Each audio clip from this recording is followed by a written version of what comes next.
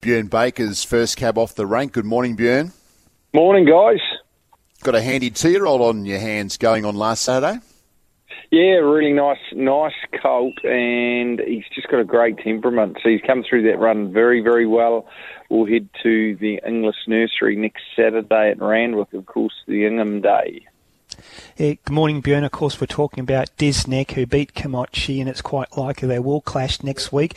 The improvement race by race with a 2-year-old this early in the season, Björn, is it quite marked when you see a horse like Disneck go from his first start and then basically do everything right at Rosehill his second run?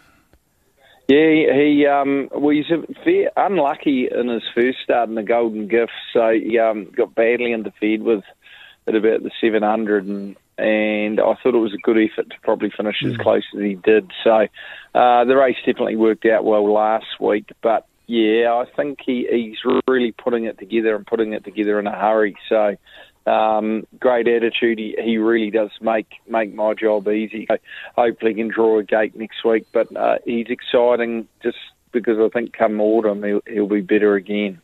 Yeah, absolutely. He's a promising 2-year-old. Björn, 2 runners at Rosehill today, Shame on Us and Sea Treasures. Will they both run at this stage? I think we'll probably save Sea Treasures for tomorrow at Nowra. Right. He's got a couple of kilos off, and I think it's a winnable race. And as you know, winners are grinners. Exactly. Well, that leaves you probably with just the one runner, but he is a winner, this horse, Shame on Us. He's in a rich vein of form, successive Kembla wins in mid-November, both good, solid, tough efforts. He puts himself on speed, makes his own luck, Björn.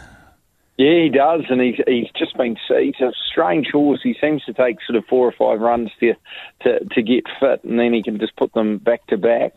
And his both wins were at Kembla Grange. Of course, he went from a provincial and backed up a week later to win a Saturday race. So he's well in that grade now, and I think he probably looks as good as he's ever looked. So he's rock hard fit. Will roll forward from a wideish gate, but couldn't be happier with him. And I think he goes in a good each-way chance today. Yeah, well, I'm going to ask you what you do from that slightly awkward gate, but he has got that tactical speed, hasn't he, Björn? He can jump and run and put himself in the contest early. Yeah, he'll be up there somewhere for sure. That's the way. He's rock hard fit now, so we won't die wondering today. Fair enough. And one runner at Newcastle, I thought you found a nice race for an improving filly, Hot Sunday. Yeah, she was really good last Sunday, so she's on the relatively quick turnaround, but she's going well. She's got speed, a couple of kilos off today, and we'll be positive with her. So there's a very promising first starter, but I think she'll run a race. Fair enough. Just the one runner for Björn today, Rich, but he might be a winner the way Shame on Us is going.